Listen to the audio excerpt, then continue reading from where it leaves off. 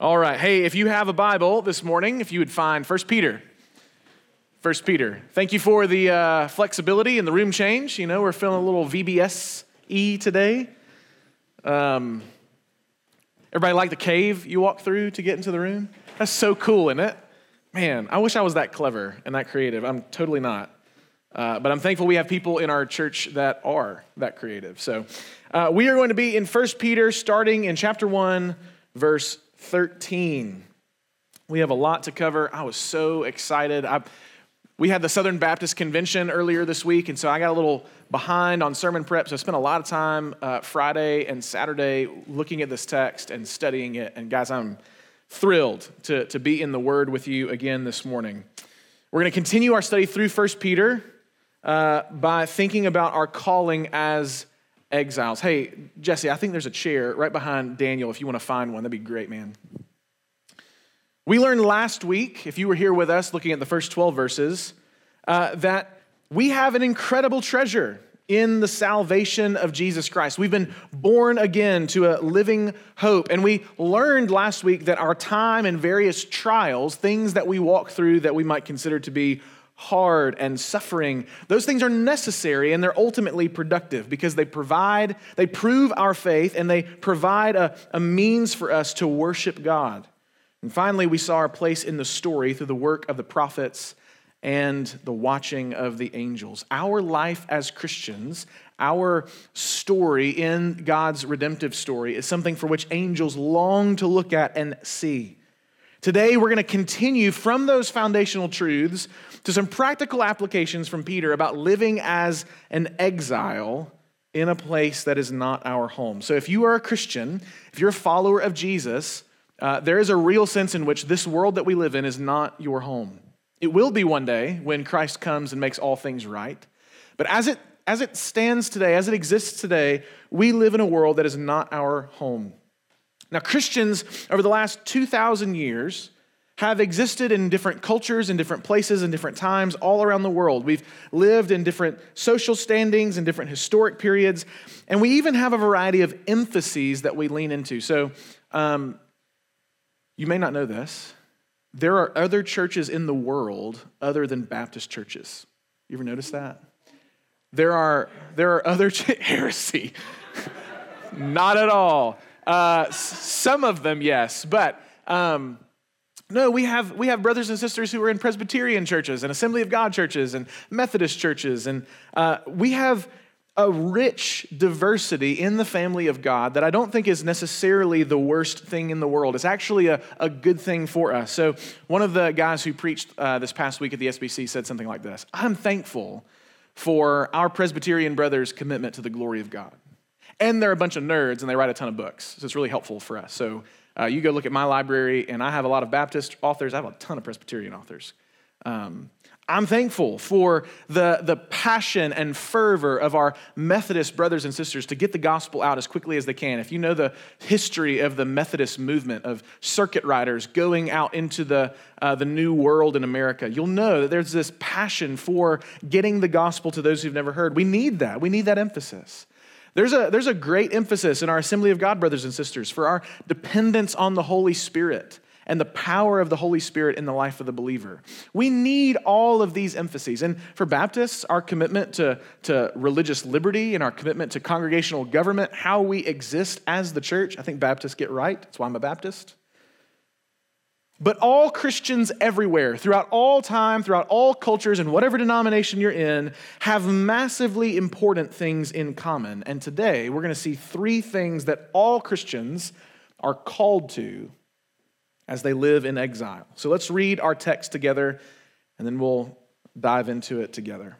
Starting in verse 13 of 1 Peter chapter 1. We'll read through the end of the chapter.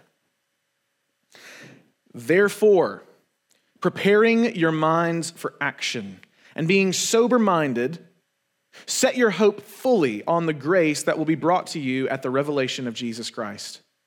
As obedient children, do not be conformed to the passions of your former ignorance, but as he who called you is holy, you also be holy in all your conduct, since it is written, you shall be holy, for I am holy.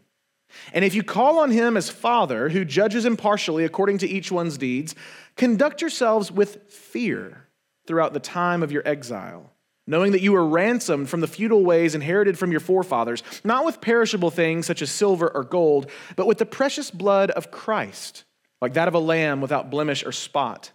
He was foreknown before the foundation of the world, but was made manifest in the last times for the sake of you, who through him are believers in God, who raised him from the dead and gave him glory, so that your faith and hope are in God. Having purified your souls by your obedience to the truth for a sincere brotherly love, love one another earnestly from a pure heart.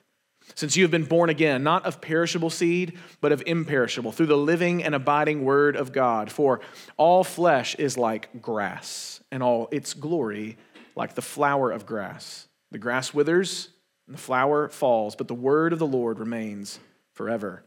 And this word is the good news that was preached to you. Let's pray before we go any further. God in heaven, we are thankful for your word. We're grateful because we know it has power, and your Spirit will use it this morning to change our lives. So God, I pray as we dive into the text this morning and see the ways in which you call us to live as Christians, God, would you help us to see rightly the calling that you give us, to hear rightly the calling that you give us, to believe rightly the calling that you give us, and to live rightly in response. Lord, help us to be holy people. Help us to fear you above all else, and help us to love one another well. We ask this in Christ's name. Amen. Well, if you're taking notes this morning, I have 3 calls for you and me as Christians to respond to in faithfulness. All Christians everywhere are called in these 3 ways. We're called in more ways than this, but these 3 in particular, as Peter wants us to see this morning. So number 1, we are called to holy living. We are called to holy living.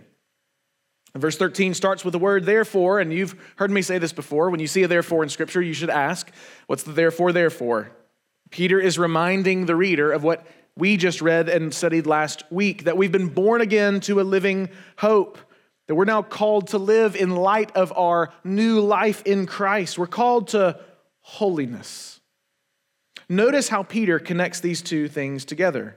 He says in verse 13, set your hope fully on the grace that will be brought to you at the revelation of Christ. So we talked last week about our living hope, our happy confidence, our happy certainty in the Lord. So we're called to set our hope fully on Jesus' grace, the grace of Christ that will be given to us in fullness at his return. Our hope, our faith is in Jesus and his grace toward us. But how do we show that hope to the world? How do we show the world that our hope is in Christ and not the world? Well, that's verses 14 and 15. Look again at verse 14. As obedient children, do not be conformed to the passions of your former ignorance, but as he who called you is holy, you also be holy in all your conduct. Peter calls us to have sober minds that are prepared for action. So look back at verse 13. Preparing your minds for action, being sober-minded. Notice the fancy English term for this, these 2 verbs, they're called participles, otherwise known as ing verbs, right? Being sober-minded, preparing your minds for action. This is not an English lesson, but you need to know this for this reason. Those 2 ideas, preparing your minds for action, being sober-minded, these are not one-time things. These are continuous actions. Christian, you don't just prepare your mind one time and then you're good for the rest of your life. No, being sober-minded and preparing for action is a continual practice. You and I have been called by God through Peter's writing to constantly have our minds ready to be holy. And that's the call that he gives us. Since we are now obedient children, we cannot be conformed to the passions of our former ignorance. We're to be holy in all of our conduct, faithful to God and his commands in all of our conduct. Students, you once were in darkness, but now you're in light. You once were in ignorance, but now you have knowledge. You once were disobedient orphans, but now you're obedient children. You have been changed. You've been transformed. You've been made new. And Peter is calling us to be holy as these new creations in Christ. He calls us to holiness in two ways. Negatively, by renouncing our former sins, so we stop doing that which dishonors the Lord, and positively by imitating the one who called us. So we do things that Jesus did. We do things that God calls us to do. All of us renounce our former ignorance. Some of us have legitimate ignorance. We did not know the gospel at one point. We were in the dark. But what Peter is talking about specifically here are the passions of our former ignorance. That is, our sinful desires and patterns. So before you became a Christian, even when you were a little kid, and you think, well, I didn't ever do anything bad. I was just 7 years old before I came to Christ. Well, maybe that's true.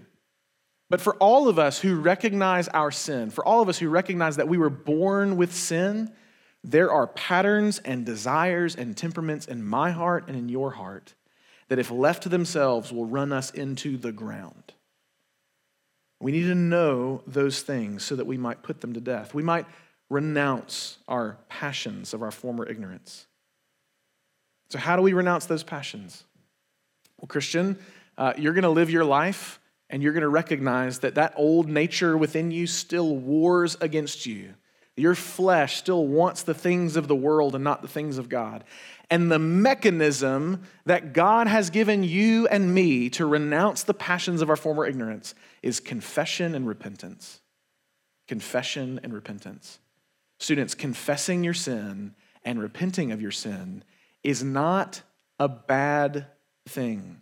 It's not something you do when you're in trouble. It's not something that you have to do as a consequence for wrong actions. No, confession and repentance are gifts that God gives you and me to live holy lives, right? John tells us if we confess our sins one to another, then God is faithful to forgive us our sins and to cleanse us from all unrighteousness. So how do we get forgiven? How do we get cleansing? We confess our sins to one another. So I hope and pray, just a simple application here. I hope and pray, whether it's your mom or your dad or a sibling or a loved one or a family member or a close friend or a pastor, as soon as you have to have someone in your life who knows you not just in the way that you show yourself to the rest of the world, but knows those desires, knows those patterns, knows those temperaments in your heart that you can go to and say, I need to share with you what I'm struggling with. I need to share with you and get you to pray for me for how I need to repent. We need those people in our lives. So we renounce our passions, but then we be holy in all our conduct. We look to Jesus and follow his example. We study the word and submit our lives to it. So no matter who you are or what your calling is as far as a job is concerned or where you go to school or who you might marry or what house you might live in, no matter what denomination you end up in or emphases you want to make in your faith as a Christian, you are called to be holy. You are called to be set apart, to be like Christ in the world, to, as we learned in summer retreat just a couple weeks ago, to shine as light in the darkness. But that holy living has another facet to it that we need to study together. And our call to holiness, this is our second point this morning, you are called to fear God. You're called to fear God. Most of us, many of us, maybe all of us know this, but it bears repeating. So listen close. God is not like you. God is not like me. He is utterly, infinitely transcendent. He is above us. He is other than us. He is utterly holy. He is the King of kings. He is God over all. He is infinitely just, and he is completely terrifying to those who disobey him. God is the infinitely righteous judge of creation, and he needs no one's approval, no one's help, no one's supplies, and no one's oversight. God is not like you. He's not like me. We're needy, right? Take away my oxygen and my water, my food and my shelter, I'm toast real quick. God has no needs. Here's the point. You and I never sit in judgment over God. He sits in judgment over you. We don't sit in judgment over God. We don't come to the scriptures and go, I really wish God didn't do these things or did these certain things, or man, I wonder if God would act like this and not like this. Well, you don't sit in judgment over God. You don't get to decide what God ought to be like. God reveals himself to you as he sees fit. And our role, our responsibility is to receive him as he says he is. And what does he say here in 1 Peter, verse 17? If you call on him as Father, who judges impartially according to each one's deeds, conduct yourselves with fear throughout the time of your exile. Translation: God will judge you and me according to our deeds, and there is nothing that has been hidden from him. He knows all, he sees all. And your holiness is not defined by what you allow others around you to see. No, holiness is measured by what God sees, and God sees all. But the good news of the gospel, student, is that Christians are not to relate to God by being afraid. Christians are not to relate to God with terror because his wrath has been poured out on Jesus for us.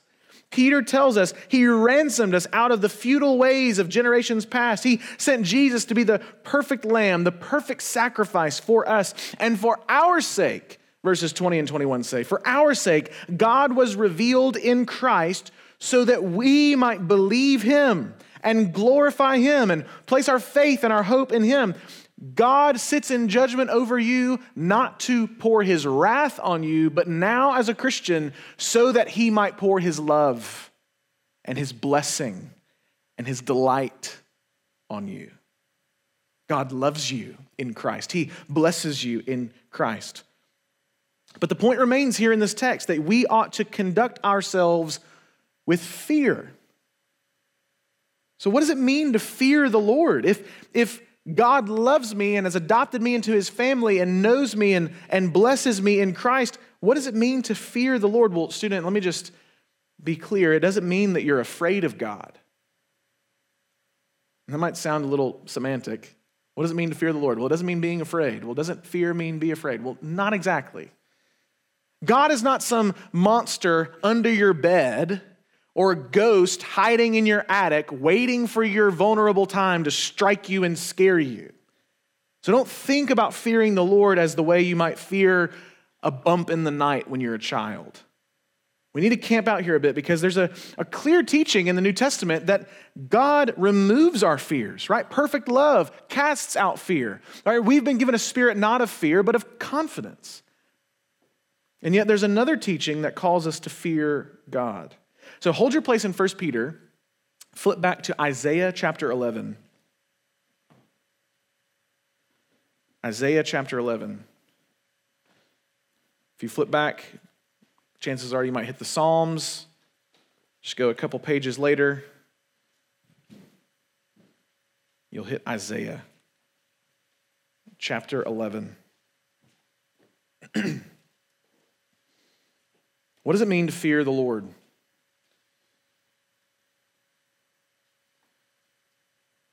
Tempted to use the Jason Cook. If you need more time, say, hold up, brother. Isaiah chapter 11, starting in verse 1. This is a prophecy about the son of David, someone who comes up from the shoot of Jesse. So we know this passage that we're about to read is talking about the Messiah. It's talking about Jesus. It's talking about the one who will come to save us. So look at verse 1 of Isaiah chapter 11. There shall come forth a shoot from the stump of Jesse, and a branch from its roots shall bear fruit. The Spirit of the Lord shall rest upon him, a spirit of wisdom and understanding, the spirit of counsel and might, the spirit of knowledge and the fear of the Lord. Verse 3, and his delight shall be in the fear of the Lord. The Messiah, you can flip back to 1 Peter. The Messiah, the Son of God, the Son of David, the one who will come full of the Spirit of the Lord, His delight will be in the fear of the Lord. So how do we understand this? Well, there's a guy way smarter than me named Michael Reeves, and he has a really good book on the fear of the Lord. And I'm just going to try to distill some things I learned from him that I think will be helpful to you. There are two kinds of fear. There first is what we call sinful fear. Sinful fear. This is a kind of fear that when you read Genesis chapter 3, you notice that Adam and Eve have. Sinful fear is a kind of fear that drives you, notice this, away from God and towards yourself. Sinful fear will drive you away from God and toward yourself. It's a kind of fear that will keep you holding tightly to your sin because you're afraid that you might be found out to be less holy than people think you are. It's a kind of fear that keeps you from submitting to the Lord in some area of your life because you'll be exposed in a certain way and you just can't stand that, so you'll run away from God and towards yourself. And in this world, in our culture that we live in, we see that sinful fear creep up in the chronic symptom of our whole culture, which is anxiety. Students, we've heard this before, that you and I were made to worship. There's one author says, you and I don't start or stop worship, we aim it. We're always worshiping something. And I would argue to you that we're also always fearing something. We're always fearing something. We're always being captivated and overwhelmed and trembling before something or someone. And when that something or someone isn't ultimately God, it is sinful fear. When we run from God, we will recoil at the weight of the world that we find ourselves trying to bear. So it's no wonder that the chronic symptom of our culture, a culture that has run from God and the things of God, is that they are crippled with anxiety. They're afraid. They're afraid of something or someone or some event taking place. And Christians are not immune from this kind of fear that causes us to cringe up with our sins and run away from God. But listen to Michael Reeves speak loud and clear from his book, What Does It Mean to Fear the Lord? It is the devil's work to promote a fear of God that makes people afraid of God, such that they want to flee from God. The Spirit's work, listen to this, the Spirit's work is the exact opposite, to produce in us a wonderful fear that wins and draws us to God. So then, what is this fear that Peter is calling us to? It's not sinful fear. It's not a kind of fear that leads us away from God. No, it's right fear. It's this right response to the Lord for who He is and what He's done. It's an awesome, trembling disposition that causes us to lean into His arms. In other words, hang with me, to fear the Lord is to love the Lord. Now, I love God. I also love my wife. I also love my dog, right? I can say I love all three of those things, but the content of my love, the essence of my love, depends upon the object that I'm loving. So, do I love my dog the same way I love my wife? No. I love my dog, but he's replaceable. My wife is not replaceable. I've made a covenant commitment to this one woman for till death do us part. I haven't made that commitment with my dog. Right? Doesn't mean I don't love my dog. I love my dog. But I love my wife. And the object of my love, the object of my affection will cause the essence of my love to be different. I love my wife. I love God. And God is infinitely holy and infinitely righteous and infinitely good, and I do not deserve anything from Him but His wrath. I've sinned against him over and over and over. I've committed treason against him over and over and over. And so because of his love for me, because of his holiness and right standing and who he is and what he's done, my response to him, my love for him will be an awe-full, using the old meaning of that word, full of awe, trembling, overwhelming, fearful love. It's full of joy and ecstasy and a little bit of nervousness that's passionate and animating and leads me to act accordingly in his loving presence. It's not a perfect analogy, but think if you and I went on a hike, if we had the capacity to do this, and we all went on a hike and we went up to the summit of Mount Everest. We made it to the top, and we're looking down going, we up here. And we look around and we see this beautiful vista of God's creation, something that very few people have laid their eyes upon. You are full of joy. You are full of excitement. You are terrified. It's not a perfect analogy, but it's similar that when we stand before God, who, let me remind you, is always with us. We always are standing before God. We recognize that we are in the presence of something that brings out utter delight and yet causes us to tremble. And so we're called to live our lives in fear of God. Not a fear that makes us afraid of him, like he's going to attack us or scare us, but a fear that leads us to faithfulness, to joy, to love. And that leads us into our last calling this morning. Not only are we called to holy living, to fear God. Number 3, we'll fly through this. We're called to love others. We're called to love others. Look with me again at verse 22. Peter says, having purified your souls by your obedience to the truth for a sincere brotherly love, love one another earnestly from a pure heart. We've looked at ourselves and seen that God has called us to holy living. We've looked up at God and seen that we've been called to fear him. And we're now looking around at each other and seeing that God has called us to love others. Our new life in Christ, our purified souls by the work of Jesus, they produce in us sincere brotherly love. So then, Peter says, love one another. If Christ is producing in you love, well then love one another. Who is the one referring to here?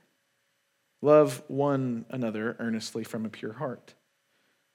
Well, immediately, we need to just read the text as it says. It's referring to exiles in this world. The one another in this passage is referring specifically to the church. It's referring specifically to the exiles around the world that we call brothers and sisters. Now, we know that this is not in conflict with the great commandment to love your God with all that you have and to love your neighbor as yourself. That is, every other image bearer in the world. But Peter is emphasizing in this passage the love for our brothers and sisters because, guys, we need the love of our brothers and sisters to survive in this exile. We need the love of our brothers and sisters in the faith to continue in this world that is not our home. So why do we love one another? Well, we need to be clear before we answer that loving others is hard. I don't need to convince you of that. You know that. There are people in your immediate family that is hard to love. There are friends that you have made in school that are hard to love. There are people in this youth group that for you are hard to love. It's way easier to love yourself. Way easier. And it's way easier to enter into relationships for this purpose. That person can give me something that I want, whether it's status or opportunity or to be seen with them. It's way easier to be nice to others so that we're seen in a certain way. That's not love, that's self-love. We need to be clear that some people are just hard to love. God has seen fit in his wisdom and providence to put you people in this youth ministry with other people that seem sovereignly ordained to know how to push your buttons. That's not an accident. It's not an accident that this group of people are in this youth ministry at this time, right? It's not like, oh man, Lord, you just let that one slide through. Like, God's not surprised by the makeup of this group. This is for a purpose. This is on purpose. This is for a reason. So how can we be motivated to love, really die to ourselves for the sake of other brothers and sisters? Well, Peter tells us in verse 23, you have been born again, not of perishable seed, but of imperishable, through the living and abiding word of God. You've been made alive through the word of God. So more than affinity, more than common interests, more than money or status or relationships or anything else in this world, what will actually sustain this call that you've received to love others? Peter thinks it's the word of God. That's what it's going to take. It's going to take the word of God to sustain you. And Peter emphasizes this point by quoting from Isaiah chapter 40 that all flesh and its glory, all the things of this world are like grass and flowers. We see them, we notice them, but they wither and die. But the word remains forever. And this word is the good news that was preached. This gospel that you and I believe. And that gospel motivates us exiles to love one another well in this life. Because Christ loved us when we were unlovable. When we were not lovely, he loved us. And he died for us. So now we live with new life because of that gospel. And because that sincere brotherly love is produced in us through that gospel, we can now love the people who are hard to love. We need the Spirit of Christ if we're ever to love our brothers and sisters well. But good news, if you're a Christian, you have the Spirit. God will not call you to do something that he will not equip you to do. And if he's calling you to love, hard to love brothers and sisters, he has given you a spirit that is able to be faithful. We're called to holy living. We're called to fear God. We're called to love each other. And those callings have no expiration date. That's a calling that you will live in for eternity. In eternity, those things will remain. You will live holy lives. You will fear God. You will love your brothers and sisters. And we will know with certainty in that day, in the last day, that all of these callings are for God's glory and for our immeasurable joy. So my hope for you is that you would believe God's word now and begin to live in that joy with your brothers and sisters while we live in this exile together. Let me pray. God in heaven, we're humbled. We come before you as needy people.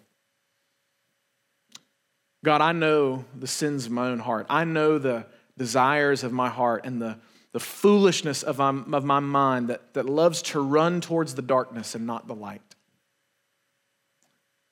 Lord, I pray that you might help me to live a holy life. Lord, I know that oftentimes the fear of man, of being seen in a certain way, is the supreme fear in my heart and life. That is wickedness. Lord, I pray that sinful fear would be rooted out of my heart and replaced with a godly fear of you, a fear that causes me to tremble, but to tremble with joy. And Lord, I confess that there are people in my life that are hard to love. It's easier to ignore them or to remain superficial with them or to spend my time promoting my own needs, my own desires, my own wants. Lord, let it be said of me that he loves others well. Lord, I pray first for my own soul. Lord, I know that I am needy and frail and broken.